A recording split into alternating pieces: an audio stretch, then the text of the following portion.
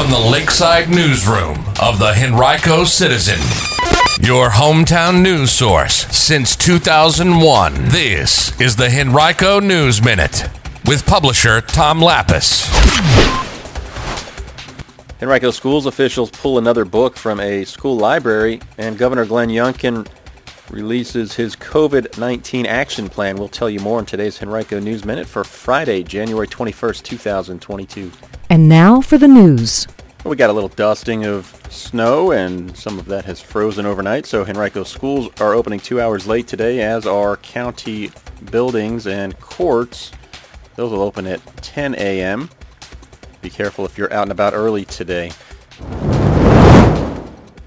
Virginia Governor Glenn Youngkin yesterday rolled out his COVID-19 action plan. In it, he urges nearly 1.6 million Virginians who are not yet vaccinated against COVID to get the initial series of shots and then boosters when eligible. And he's directing the state's Health and Human Resources Department to prioritize vaccine education and outreach efforts toward communities in the state that are disproportionately unvaccinated.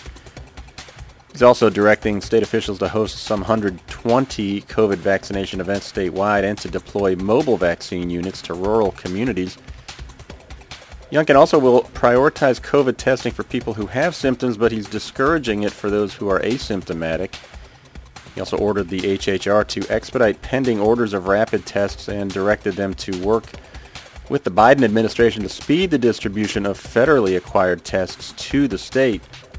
Youngkin's plan prioritizes rapid testing for students who were potentially exposed to the virus, as well as essential healthcare workers and other essential workers who need to be tested in order to return to work, in addition to vulnerable citizens such as those 65 or older or those who live in long-term care communities, among others. His plan also includes 8 actions from his Executive Order number 11 that are aimed at providing flexibility for healthcare providers who are battling staffing shortages.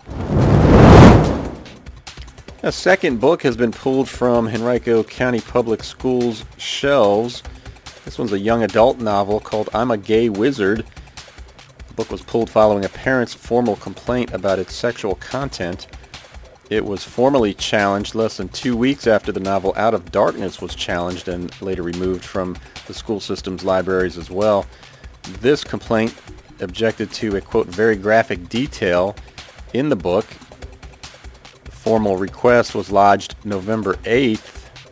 The school system's Instructional Materials Review Committee met last week to discuss the Out of Darkness book. That's a novel about an interracial teen romance that also was targeted for its sexual content.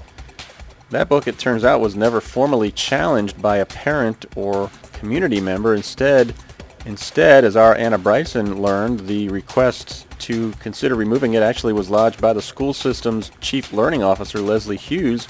Spokeswoman Eileen Cox said it was within Hughes' purview to request a review of instructional materials, either formally or informally, and said that she is not a complainant challenging the book. She was, quote, asking for a review in her role as the Chief Learning Officer, end quote. Members of that committee met to discuss Out of Darkness last week. They'll prepare a recommendation for Superintendent Amy Cashwell, who will then present the report to the school board. In February, the group will meet again to discuss I'm a Gay Wizard. This is the first time in nearly 11 years that the school system has conducted a review process of a book. The Henrico Board of Supervisors will hold its annual retreat on Saturday from 8:30 to 5. It's going to discuss a number of topics in depth and hear from various county officials. The meeting will be held at the county's Western Government Center, but attendance will be limited to people involved with the meeting. However, you can tune in through WebEx online, and we'll have complete coverage of the meeting. Afterwards, there will be discussions about economic development, the county's comprehensive plan, the school system, major utilities, real property, and the bond referendum that's planned for this November. COVID-19 has been affecting staffing at Virginia's ABC stores, and so as of Monday, all 395 of them will begin opening each day at noon, the agency announced yesterday. The change is designed to enable ABC's limited workforce to better serve customers. Many stores currently open before noon, but increasingly employees have been affected by COVID, and that's caused problems. at the stores. As an alternative to in-store shopping, you can also place your orders online at abc.virginia.gov for curbside pickup or home delivery in most parts of the state. Today is the graduation of the 135th basic session of the Virginia State Police.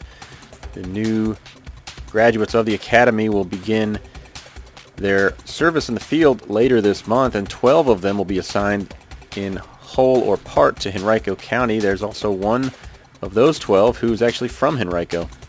She is Elijah Danielle Monet Anan. Congratulations to all of the new graduates. On Tuesday night, for the first time since 2014, an elementary school student won the Henrico County Public Schools Division-wide Spelling Bee. It was Knuckles Farm Elementary 5th grader Muzhen Yang, who correctly spelled jambalaya in the 11th round to claim the title. Emmy Breiniger, an 8th grader at Tuckahoe Middle School, was the runner-up.